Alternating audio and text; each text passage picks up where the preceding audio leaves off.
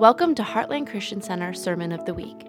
You will be able to find more Heartland sermons at hcc.ag or Heartland Christian Center YouTube channel. Please like, follow, and share this podcast with others.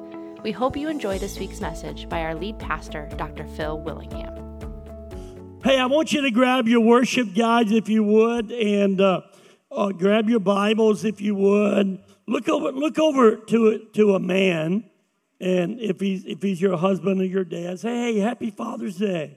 Come on, tell him, "Happy Father's Day." It's a great day. Father's Day started in Spokane, Washington. A lady by the name of Sonora Smart Dodd.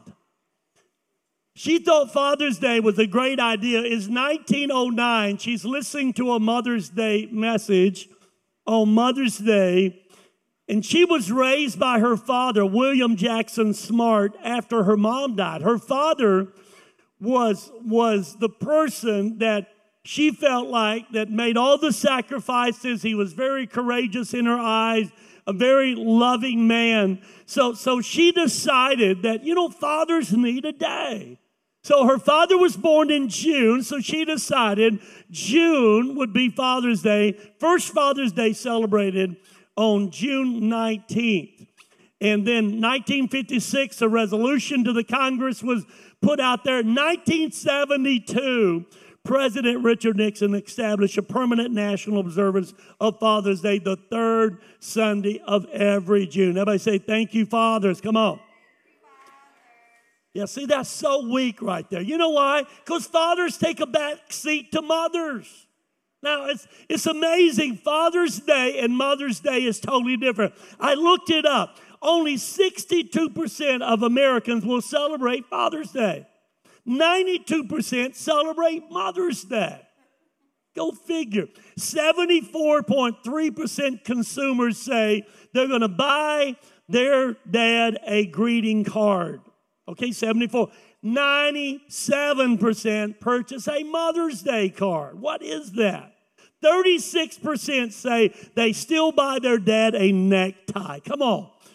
Anybody ever got a necktie for Father? Now, I'm not wearing one today. My mom bought me this shirt, and I wanted to wear the shirt today and be a little bit dressed down. But anybody ever got a Father's Day a necktie? Come on, you ever have, right? 39% still do. $8 billion is spent on fathers, but almost $13 billion are spent on mothers. Are you kidding me? Come on, dads. We just don't get the respect, do we?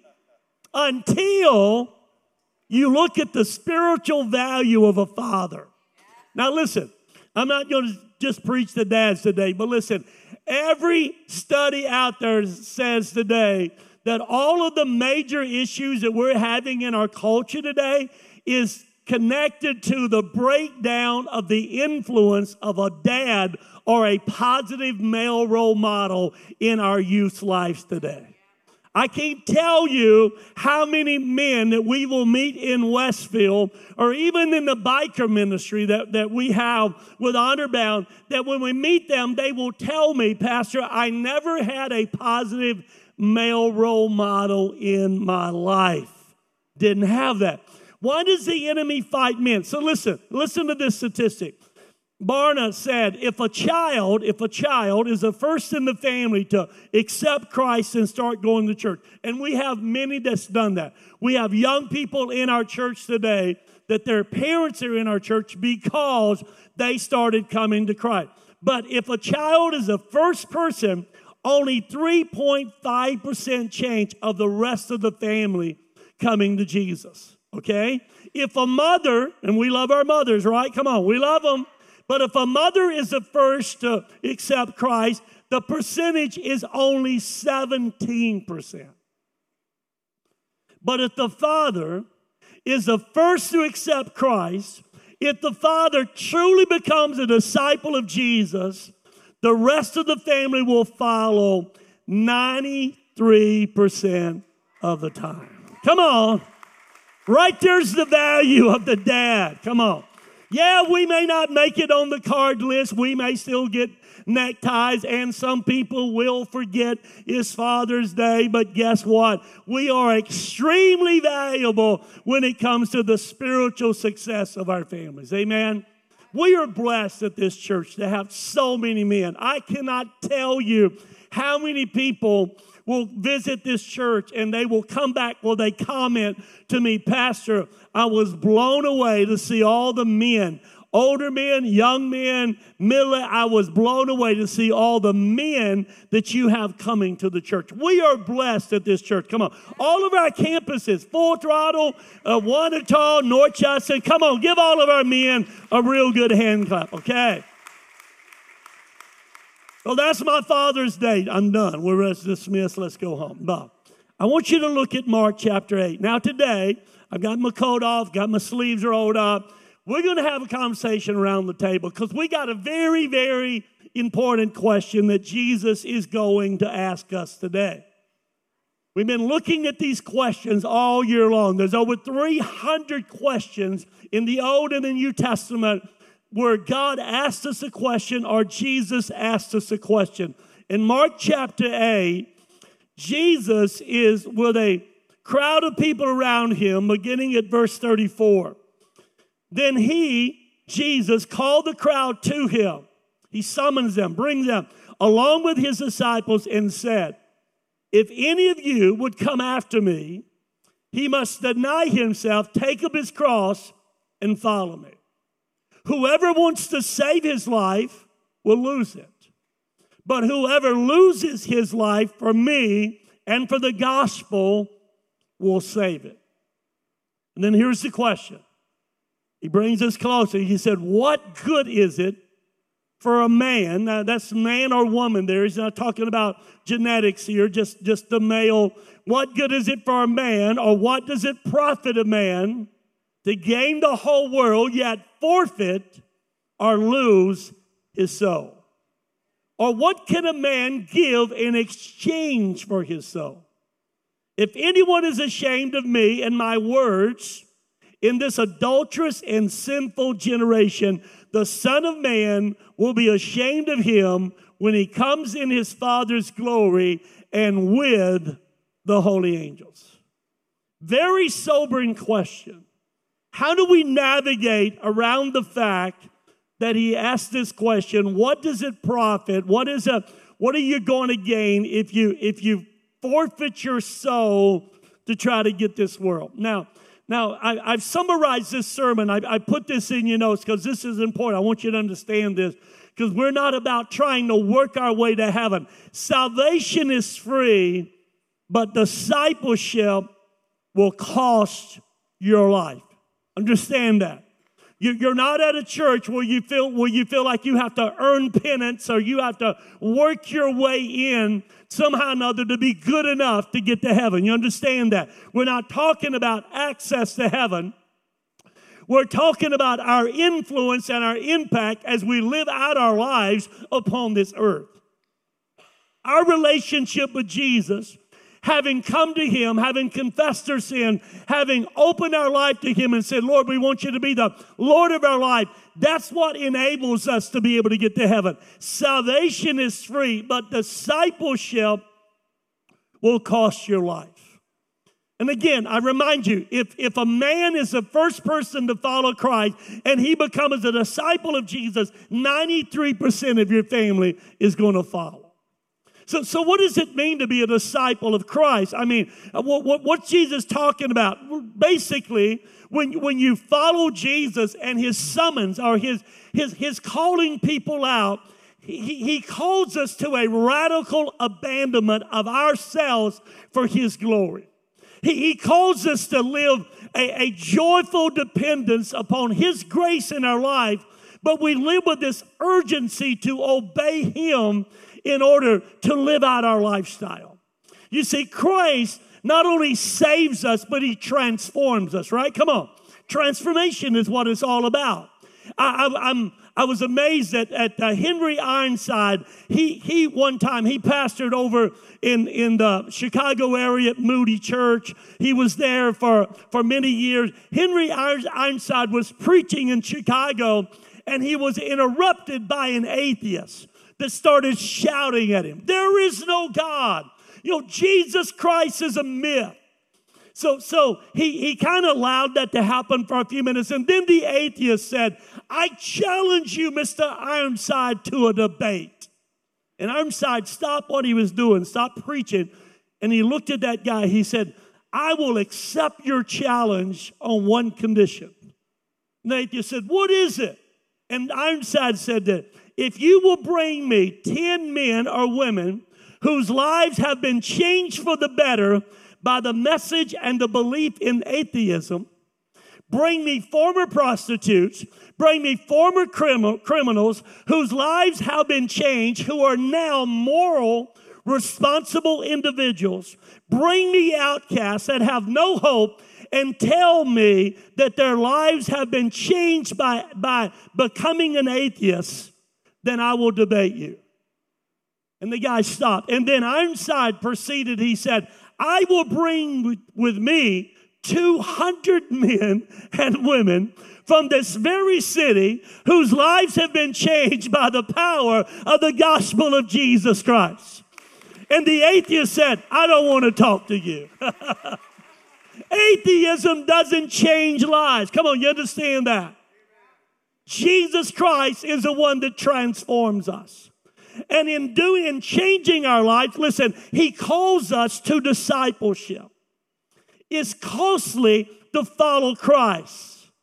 But Jesus is going to show us the price is worth paying. So what's this? Now, he's not teaching against possessions and money. And listen, Jesus was never against us having stuff, okay? He just doesn't want stuff to have us. Does that make sense? He's not against you having things. He's not against you having possessions. He just doesn't want possessions to have us. He said, "I wish above all things that you may prosper and be in health."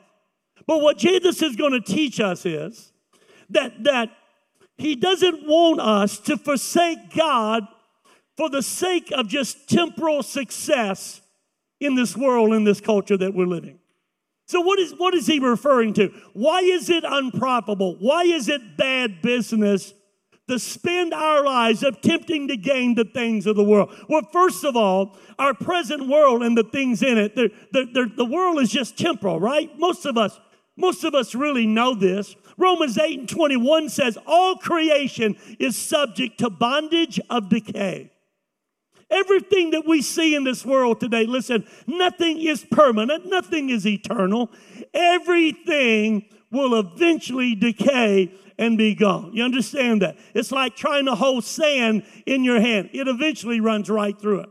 So Jesus says, listen, it's simply bad business. It's unprofitable to try to gain what is temporal and lose the eternal. Secondly, he reminds us that it's bad business to invest in the temporal because you and I are not temporal. See, we have eternal souls. Now, what's this? Listen, life doesn't begin with birth, nor does it end with death. Understand that. Now, listen, life doesn't begin with birth, neither does it end with death. Now, listen, one day our bodies are going to die, right? Come on. We understand that. But listen, the moment that we're born, we start dying. But we have eternal souls that's going to live forever. And Jesus is saying that nothing on this temporary world, nothing that we can see is worth more than our souls. There's nothing that this world has to offer to us that has an equal value to the soul of man. So Jesus says it's unprofitable to gain the world and lose your soul. Why? The world is temporal and you are not. So how do we navigate that in this culture right now? How do we make sure, dads, moms, teenagers, how do we make sure that what we're living for is worth dying for? Because if what you're living for is not worth dying for, then it's really not worth living for. Well, good preaching, Pastor. I wish I should have brought my horn definitely to this message. I liken it into the difference between living our lives by a compass or living our life by the clock. See, we move from what we're doing in life to where we headed in life when we stop focusing on the clock and we start focusing on the compass. You see, I'm more interested in making sure that I'm going in the right direction than I am counting the minutes of how long it takes me to get there. Does that make sense? When I focus on the compass and not the clock is all about the daily things that I'm doing. You look at the clock. What time do I have to go to work? What time's my appointment? What time I need to... Listen, I'm not saying we don't have a clock, but I'm saying when you focus on the clock is about the daily things that you do. When you focus on the compass equals destiny things. The compass is about not what I'm doing, but where am I going? Where am I headed? The clock is just about my appointments, my activities. My compass, what's my vision? What's my value? What's my mission? And listen, I hear all the excuses. You hear all the excuses, what people will give for overworking or spending more time on temporal things than they do eternal things, right? Come on. We hear all the excuses. Sometimes people blame, well, I got to provide for my family, Pastor. I mean, everybody's got to work, and I've got to provide for my family. Oftentimes we'll say, Pastor, my work is so important that if I slow down, it would just be very sinful what I do is really, really important. Compared to eternity, is it? That's all Jesus is saying. He's saying, listen, I want you to understand that when you focus on the temporal, when you put all of your energy on things that's going to fade away one day, you lose sight on the things that are eternal. And what is it real profited if you do those things, but you lose your soul? See, I always liken it into the fact that we usually have a value problem because we start valuing the wrong thing. Again, Jesus is talking about profit. He's talking about, what business mindset. I love what Solomon says in Ecclesiastes 4:4. Ecclesiastes said, I have also learned why people work so hard to succeed.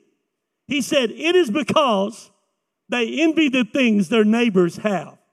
Now, I know that's none of us, but you ever seen somebody who got caught up with keeping up with the Joneses? They spent money that they don't have to buy things that they don't need to impress people that don't even like them. Come on. Now, I know you've never done that. We're going to talk about those people that didn't come to church today. Listen, listen. Solomon says we have this value problem. Either we can spend all of our time trying to keep up with the Joneses and buy the next big thing that somebody else has got, or we can forget about them, put our focus upon Him, have an eternity mindset. And listen, when I do that, it reduces all the stress level around me. See, that's how this becomes the question of value. Because again, let me go back and read verse 36. Jesus said, what good is it for someone to gain the world, yet you forfeit your soul? You see, our work and our worth are two different things. Too many people today in our culture, we allow our work to have the same value as our worth. And it's not. Listen, our eternal soul, Jesus said, what is you profited if you stack all this stuff up? You gain all of this, but you lose this. And I know we got some people in this room, some of you might have grew up and somebody might have told you that you're worthless. So what you do, you go out into the workplace and you try to prove everybody how wrong they are. And in the back of our mind, we keep telling ourselves, I'm going to show them, I'm going to prove how wrong they are. You ever found yourself doing that? I've got to prove something. You know how many siblings get caught up in the sibling rivalry of stuff and things? It isn't love and attention. It's about, do I have more toys than you have? Is my house bigger than your house? Is this big? And all of a sudden we start valuing those things and we lose out on the eternal value of our souls. Listen, as a pastor, I've been beside the bedside of people that have taken their last breath. I've been in a hospital. I've been in their home. I've actually been in a few times by an accident where somebody is going to die on the scene. And listen, not one time did I ever hear anybody in their dying breath say these words, man, I wish I'd worked 8 more hours. Boy, I wish I would have stayed overtime just a few more days. Not once. You know why? None of that stuff matters when this life is over. So listen. Jesus said, what if you profit if you gain the world and you lose your soul? What can we compare? One translation said, what can be compared with the value of eternal life? Now again, sadly, we see people all the time trading their soul for money, for fame, for materialism. And our souls is worth much more than that. Paul writes this. I love it when he says this in Philippians 3. I mean, he had a wake-up call one day following Jesus. This tremendous bolt in the night that got a hold of him. Lightning comes down. And Paul would later write in Philippians 3:7. He said, I once thought all these things were so very important that now I consider them worthless because of what Christ has done. Yes, everything is worthless when compared with the priceless gain of knowing Christ Jesus, my Lord. I have discarded everything else, counting it all as garbage, so that I may have Christ. You know what Paul realized? He realized that there was nothing, no status, no amount of money, no pleasure. There was nothing more important to him than Jesus Christ. Now, salvation is free. Listen, please don't. Salvation is free. Discipleship, to really follow Jesus, it always costs us something. So there's 4 things that Jesus points out here. Very simple. I'm just going to show them, and then I'm going to give you a conclusion. There's 4 conditions that Jesus said we all have to meet in order to really follow him. Now, salvation is free. Discipleship costs. So Jesus says this first thing, he says this. He said, if anyone would come after me. In other words, one of the first conditions that he mentions is there has to be a desire to be a disciple. Because the 2 words come after in the Greek is the idea is that there has to be an intentionality about this. If you and I are going to become a disciple of Jesus and we're going to follow him, it involves our will. In order to walk with Jesus, listen, we must first want to walk with Jesus. Hello. In order to follow him, there has to be a desire. The idea is that we're lining up in movement. We are getting behind the Lord to follow him. We're not in front of him. We're not behind him. We are there lining up beside him to walk with him. I love that. And I have discovered over the years in talking to hundreds of people about not just salvation, but discipleship, you have to want to do this. You have to want to make it a priority to have Jesus as not just the Lord of your life, but to be the leader of your life. And listen, so many people are not following the Savior simply because they haven't developed the desire to do so. I talk to people all the time. I've noticed when you have a desire for sports, guess what? You'll find a way to play sports. When you have a desire for your kids to play sports, listen, I know families, they'll drive all over the county and other counties because they have a desire. I'm not saying it's wrong, but I'm saying when our desire is connected to what we're doing, we do it. True? If we desire possessions, we'll work whatever we have to work in order to be able to purchase them. If we desire to be popular, we want people to like us. Listen, we will find ourselves, if that's our number one desire, we'll compromise our convictions in order that people might allow us to fit into them. Until we desire to be a disciple of Jesus, you'll never be a disciple of Jesus. That makes sense? Until we desire to say, you know what, God? I understand that there's nothing in this world compared to your glory. And until I long for you more than I long for anything else, until I desire you for more than anything else, I'll never let you lead my life.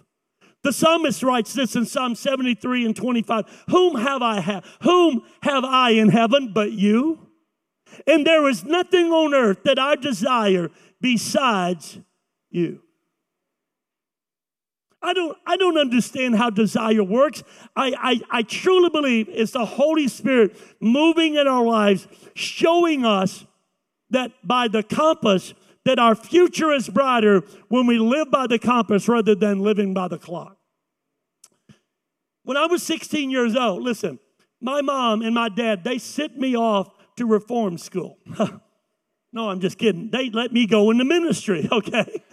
It's kind of like reform school. I was thinking about it this week. I said, you know what? Mom and Dad just blessed me at 16 and said, son, you want to leave home? You want to sell everything? You want to pack everything in one suitcase and go live under tent? God bless your little heart. And they did that. But now I'm thinking, I know my mom and dad saw a desire inside of me. Listen, I was capable of doing so many things, but at that point in my life, I had one desire, and my desire was to follow Jesus. And that desire that I had, that it was motivating me to the second word that Jesus talked about. It brings us to deny. Jesus said, if you desire to follow me, let him deny himself. Now listen, can I be honest with you? Everything within us screams against those words right there. Let him deny himself. You know what deny means? Deny means simply to refuse, to renounce. Denying ourselves means that we stop thinking that we know what's best for our lives, and we trust and we surrender to God's plan and God's purpose for our life. How many understand? It's one thing to have a desire to follow Jesus. It's another thing to say, okay, you know what this desire is going to do? This desire is going to lead me now to what? Deny myself. I stop living for myself. I start living for my moment. I start living for today, and I start living by the compass. I start living for the future. There is nothing about today's moment at 16 years of age that there was anything attractive about that other than the fact because I played music and I traveled. There was a few girls that thought that was attractive. Oh, he plays music and he sings and he travels under a tent. Most of them didn't know I slept under a tent. Most of them didn't know that I took a bath in the river because I had so much cologne that I kept sprayed over me all the time. And they said he smelled so good because I didn't want the river water following me to wherever I was. You understand that? But listen, there was nothing attractive about denying myself to the fact. Listen, Paul writes this in 1 Corinthians 6 and 19. He said, do you not know that your body is a temple of the Holy Spirit within you, whom you have from God? You are not your own. You have been bought with a price. Glorify God in your body. You know what denying yourself means? You have a desire. You know what you're not? It comes down to this. I just give up my life. I give up my right to run my life. I no longer want to be in charge of myself. See, when people talk about the Christ life and sanctification and letting things drop off of us, bad behavior, bad attitude, bad language, you know what that basically involves? It simply involves the fact that I understand my body doesn't belong to me. This is a temple of the Holy Spirit. You understand that? And because I understand that, because I have a desire to follow him, I now deny myself of the things that my flesh wants to do. I say, God, I want to surrender my life to you. John Calvin said that self-denial is the sum of Christian life.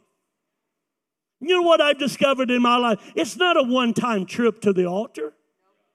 I grew up in a church that we believe in instant sanctification. They believed you get saved, you get sanctified, you get filled with the Holy Spirit. And they believed that there was a moment in time that you got instantly sanctified. And if you was instantly sanctified, man, you was ripe for the Holy Spirit. And your temple would open up and he would come in and you had the deal done, okay? Done deal. They didn't tell me. It's one thing to put yourself on the altar. It's another thing to walk away from that altar and Satan follow you. Hello? Any of you ever had him do that? Well, I went to the altar, Pastor Phil, and I give everything to God, and I just felt so good. I surrendered all, only to find myself, the devil fight me the very next moment. You know why? Because he doesn't want you to live in self-denial. It's one thing to make a decision. It's to have a desire. But listen, it's another thing to say, I'm going to live in this self-desire. Well, D.L. Moody said this. He said, I have more trouble with myself than any other man that I know. I'm my biggest problem. I'm not yours. Some of you think I am. I'm not. You are your biggest problem. Salvation is free. Discipleship costs. You have to have a desire, Jesus said. You have to be willing to deny. And then he gives us a third word. Listen, if the first two conditions wasn't bad enough, desire and be able to deny, the third word he brings, he said, you have to take up the cross daily. You know what he's talking about? He's talking about death. Because crucifixion in Jesus' day was a Roman punishment. Over 30,000 people had been nailed to crosses during Jesus' lifetime. And everyone knew in that culture that a cross was an instrument of shame and suffering and torture and death. And when a person took up his cross, he was starting the death march. We have totally changed that in our culture. When people say, well, I guess it's just a cross that I've got to bear. We have romanticized the cross. We wear it around our neck. We put it in our homes. We have romanticized it to the point that now when we talk about the cross that I bear, we're usually talking about putting up with some obnoxious person that you work with or some obnoxious relative that you have, you know?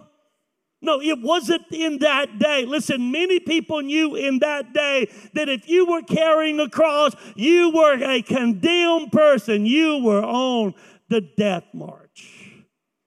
Some people's cross in 2023 is still rooting for the Cubs to win again. I'm just telling you. It's a cross I got to bear. Pastor John says, it's just a cross I bear for Jesus, staying faithful to the Cubs. Just keep wishing. Listen, is he in here? Okay, good. He's not in here. Don't tell him I said that. Listen, wait a minute, he's in the back. Okay, John, I'm sorry. That's come out of the wrong place. Listen, everyone knew in Jesus' day that when you had a cross, you were a dead man walking. You were saying goodbye to everything. You were turning your back on everything.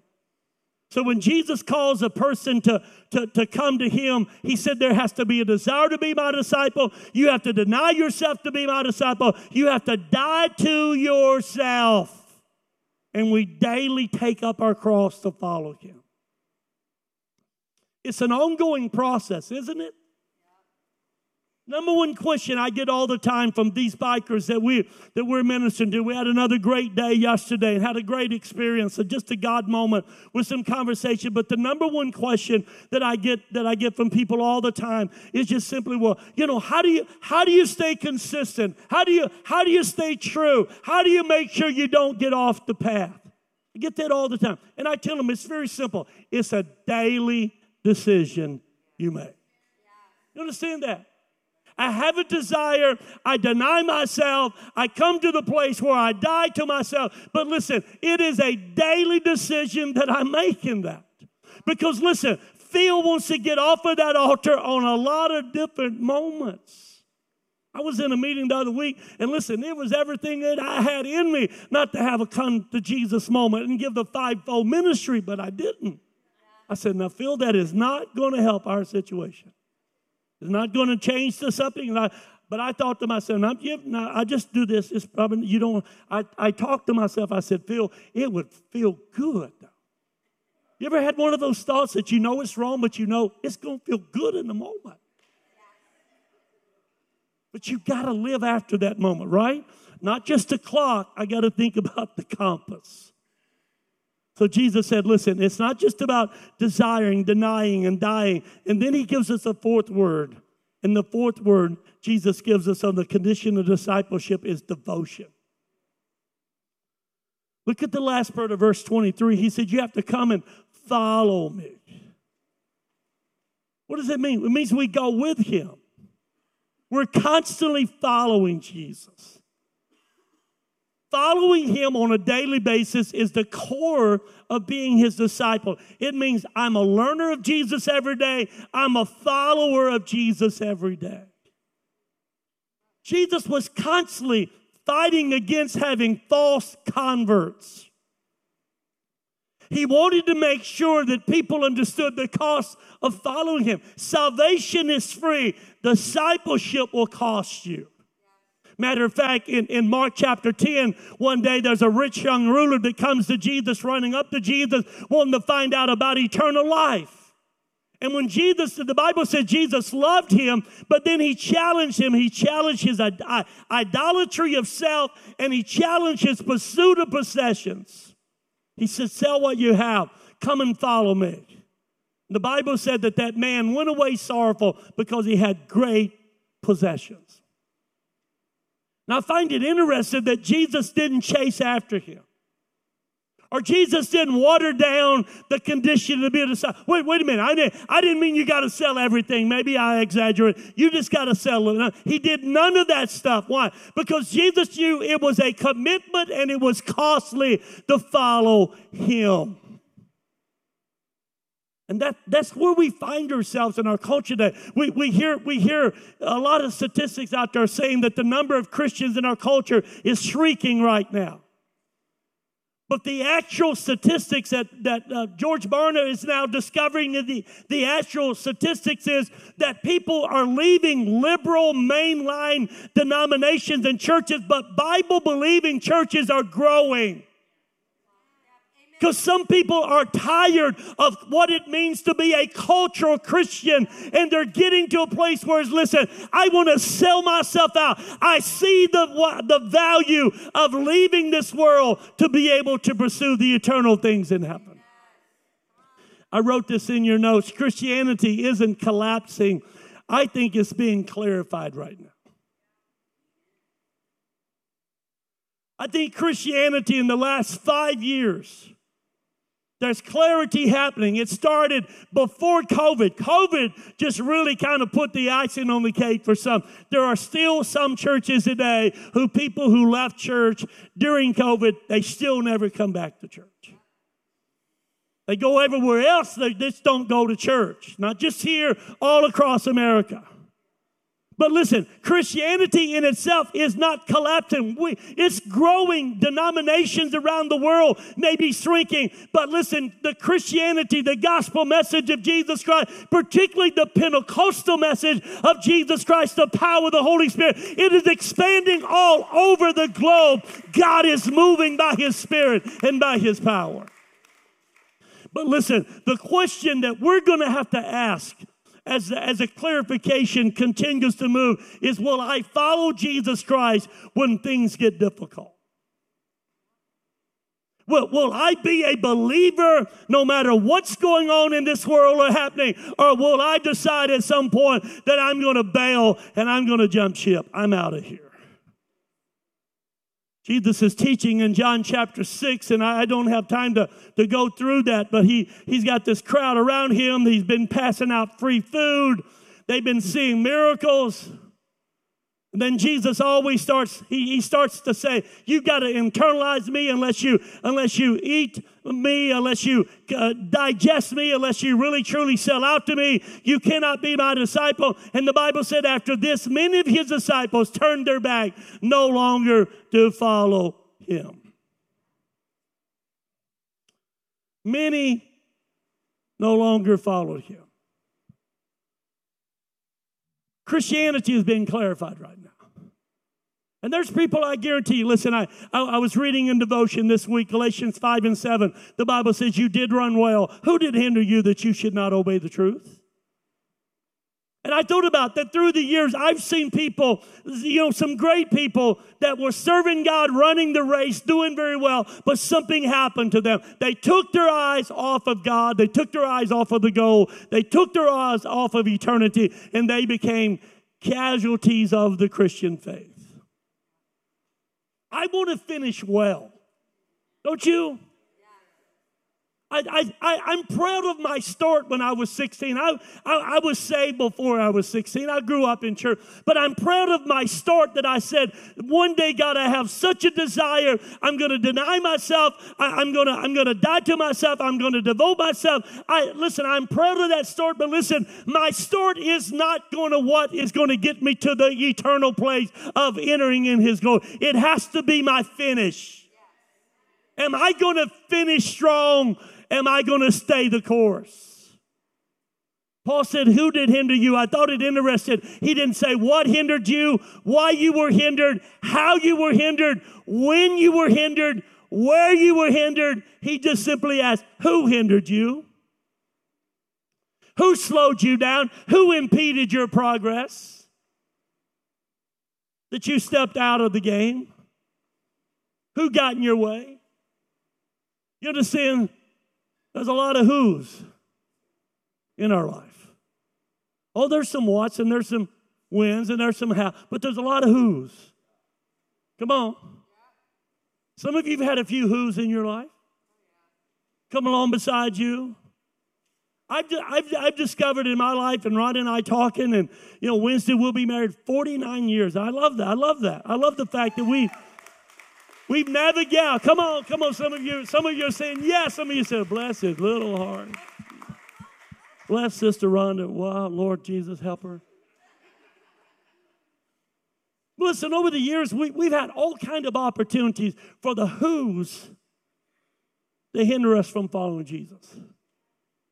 And we discovered there are some people, there are some who's that we just have to forgive. There are some people that we refuse to allow bitterness derail our lives. And we just walk in forgiveness. We do. Jesus said on the cross, Father, forgive them, for they know what they know not what they do. Listen, they didn't ask forgiveness. Most of them didn't want forgiveness. But Jesus said, Father, I want you to forgive. There's just some people that comes in our life. They're a who. And when Satan would love for you to get your eyes off of the goal, and that who become a person that distracts you to the point that it takes you out of the game.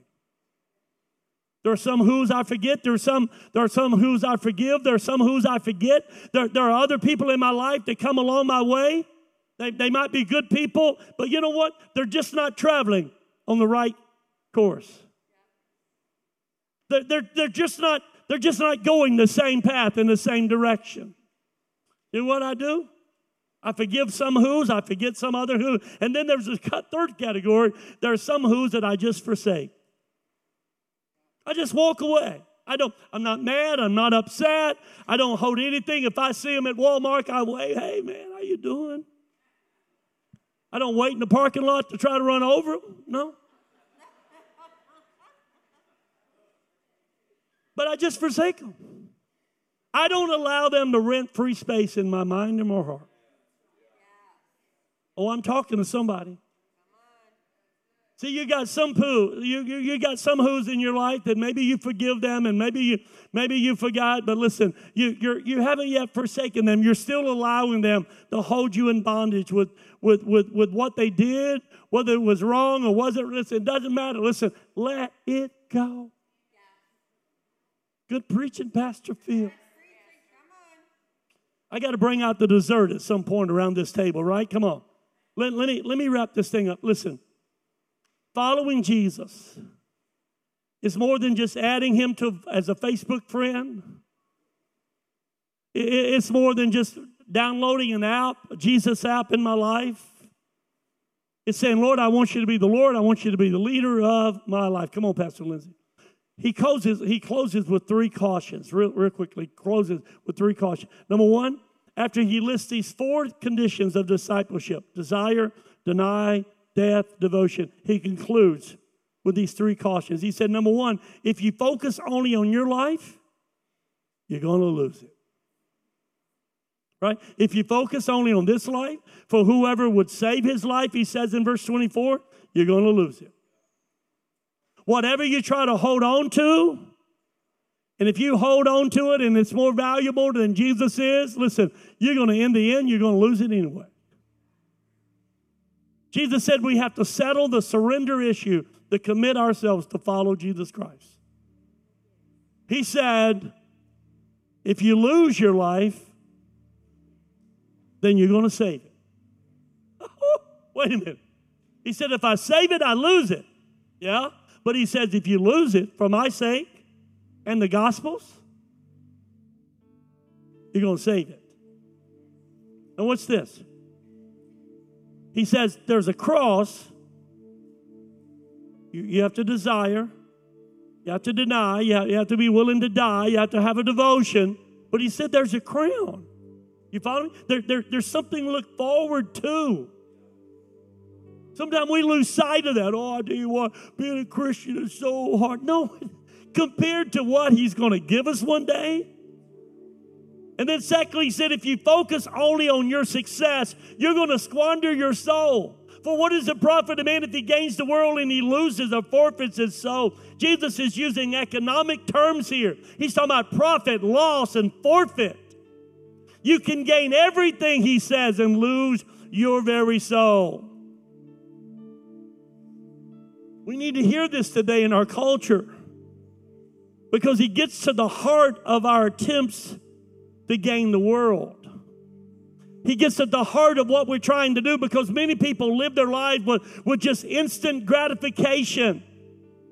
And I tell people all the time, and when people say, well, Pastor, but this makes me feel good. It meets a need in the moment. Listen, the only problem with instant gratification, listen, it's only instant for a while. The whole comes back. You ever notice that? The new smell car goes away. The vacancy is back again. I love the fact it's about the scales, and I got a picture here, and I just listen to just imagine if you could put everything on one side of the scales. It's empty because I want you to do this for you. You put everything you think you value right now. Put your family, put your career, put your legacy, put your church life, put your vacation, put your best day of your life that you've had. Put all the accolades that you hear from people. You put everything on one side of the scale. And on the other side sits Jesus. And the weight of his glory, the weight of the fact that he's coming one day and we're going to stand face to face, eye to eye, and give an account of ourselves. Listen, it's unthinkable, it's unimaginable of the love and the friendship and the presence of Christ that he offers us, that he says, listen, this is the weight of where it really matters. All this other stuff, if it don't fall off the scales, if it don't get stolen off the scales, it eventually is going to rot on the scales. Come on. Jesus said, listen, if you understand this, and then thirdly, he said, if you're ashamed of Christ, he'll be ashamed of you. In the last few months, I've read that verse several times just in devotion. We mentioned it a few times in teaching. Verse 26, for whoever is ashamed of me and my words, of him will the Son of Man be ashamed when he comes in his glory and the glory of the Father and the holy angels. When you think about being ashamed, have you ever heard somebody say, you're such an embarrassment to be around. Don't walk close to me. I don't want people to know we're together. No, I guarantee you we've heard those words sometimes, and sometimes those words can be very painful. Sometimes they can be funny. Our grandkids, man, I love our grandkids, but our grandkids sometimes, they got such a warped sense of humor sometimes. I mean, it's just, I know they get it from their mothers, the mother's side. I know they do. But I had a few of them with me the other day, and we're walking through, and they're just being stupid. I'm thinking, stay away from me. Don't let people know you're with me at this moment. Now, it was funny. We laughed about it, you know. But listen, when you think about the word of shame, the word of shame means to be unwilling to connect or restrain because of fear of shame, fear of ridicule, or disapproval. So watch this. When Jesus says, if you're ashamed of me, if you have fear of being shamed, fear of being ridiculed or disapproval, if you're ashamed of me and you're unwilling to testify of me and my words to this sinful world, guess what? I'm going to be ashamed of you before my Father which is in heaven. That means despite the fish on your car, the Christian t-shirt you love to wear, the Christian music you listen to, the Christian movies that you watch, none of that makes any difference. Jesus said, if you are ashamed of me, are you ashamed to read this Bible publicly? Or are you ashamed to put a Bible on your desk to put it visible? Or are you ashamed to pray over a meal before somebody that may not be a Christian? Are you ashamed to walk in and allow people to know your faith? Not wear it on your shoulder to the point that it's in their faith, but just be bold enough to say, you know what, I'm a believer. I was at a bike event yesterday. We had about 75. It was a great cause, and the Women's Crisis Center, and we're just there to support, do a bike blessing. 75 bike. It's held at a bar. Okay, it's at a bar, and I have to go into a bar to get, because every time we go to an event like that, we give an offering, we give a blessing. I don't show up and just say, hey, we're here to do our thing. So I go in. We're not doing the ride, because they're going to go to bar to bar to bar, and we're not doing the ride, but hey, here's an offering. And I'm in there, and I walk out, and this guy walks up to me and said, my dad would never go into a bar. He's a Christian. I said, really? I said, what kind of a Christian is he? He had a conversation. He said, my dad would never be seen with people like us. I said, really? I said, I'm one of those preachers. I'm a friend with sinners. I'm not a friend of sinners. I'm a friend with sinners. And then I said, he said, oh, I understand. Then I stopped. I said, no. I'm really a friend of sinners, because right now there's starting to be a little bit of trust that you're gonna trust me in areas that you didn't trust me before. And because I went in and I didn't participate, I didn't get nothing to drink, I didn't allow any cup to be, oh, what is he drinking, I tell my guys all the time, don't do that. Don't give somebody suspicious. But we're there to do the ministry. And listen, I'm not ashamed to say, you know what, I'm a believer. I'm a Christ follower. And then all of a sudden he opened up, and before you know it, him and his wife sitting there, and they're asking me, would you pray about this? Would you pray about this? Would you pray about this? Yeah. Jesus said, if you're ashamed, there's 2 action steps real quick, then I got to quit. I know we're out of time. So if I focus on my own life, I'm going to lose it. If I focus on my success, I'm going to squander my soul. If I'm ashamed of Christ, he's going to be ashamed of me. So what's 2 action steps? Number 1, I surrender spontaneously. Listen, each day, you know what I've noticed? Each day, we have these small, unexpected invitations that show up out of nowhere for us to surrender our lives, to live with a desire, a denial, a death, and a total devotion to Christ. And they're invitations that God gives us to make a difference in somebody else's life. And instead of me being so busy with me trying to pursue what I want to pursue, I have to pause. Listen, one of those spontaneous invitations, sometimes they show up like it. You have to pause in a conversation with somebody you meet at Walmart to let them know that you really care about them. It may be in that moment. You may not be able to pray at that moment or do anything or fix anything, but just the fact that they look into the eyes of another human being that actually care about what's happening in their life.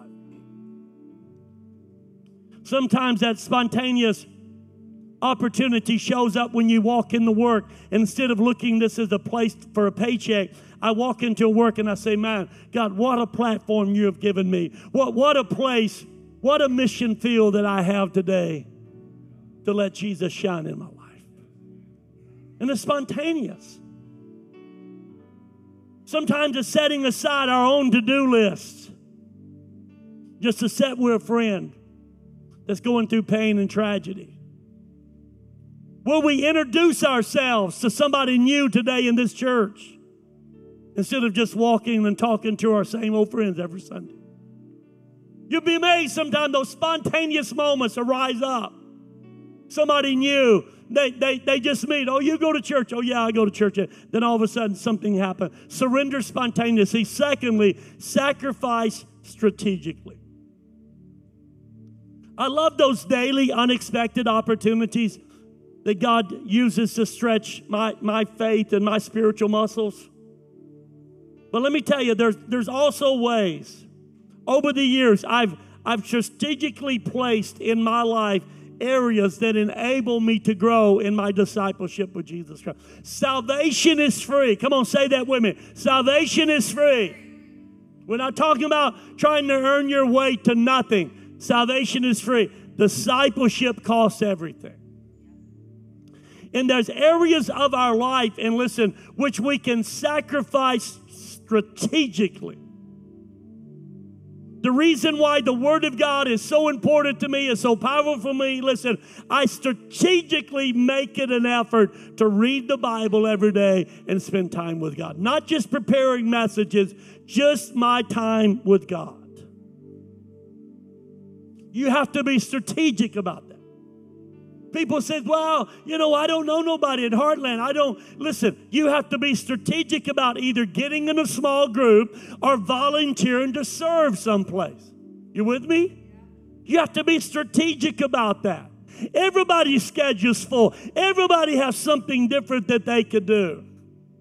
But when you strategically sacrifice, when you sacrifice at a point that I'm going to be very strategic about. You know what? We have hundreds of people that every weekend they strategically sacrifice their Sunday morning to go to church.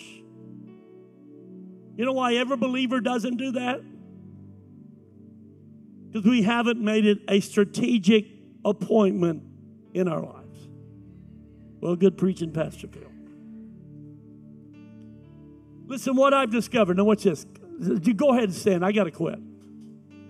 What I've discovered in my personal walk with God, salvation is free. Discipleship is costly. What I've discovered when I've submitted, when I've yielded to God, when I say, God, I have a desire to follow you. I want to deny myself. Lord, I want to live my life not for me. I want to die to myself. I want to be devoted to you. I've discovered that as I've allowed God to inconvenience my faith, it always grows. See, some people want a Christianity that is convenient. Okay? It's convenient. Oh, yeah, man, I got nothing else to do, so I'm going to go to Bible study. I got nothing else to do, I'm going to be in small group. I've got nothing else to do, I'm going to serve. I got nothing else to do, I'm going to... No, listen, what I've discovered in my long life, when I started submitting to say, God, I'm okay when you inconvenience my life, my faith has always grown. I was reading the other day in the 1800s in Scotland, when revival was breaking out in the rural areas, the authors pointed out that those people, men and women who lived out in nowhere, they traveled miles, treacherous paths for long distances, even during winter months, to gather for worship. Their meaningful participation in the church and in revival, it wasn't easy for them, but guess what? Every time they showed up, God was faithful and He met them in a powerful, powerful way. One author said those men and women in that day, they were hungry for Christ, and they considered it a joy to be inconvenienced for the sake of following Jesus. Thank you for listening to Heartland Christian Center Sermon of the Week. If you would like to partner with us and give, please go to hcc.ag and click to Give tab. Please like, follow, and share this podcast with others. Also, if you have a prayer request or want to contact Heartland, please email us at pastorphil@hcc3d.com. Have a blessed week.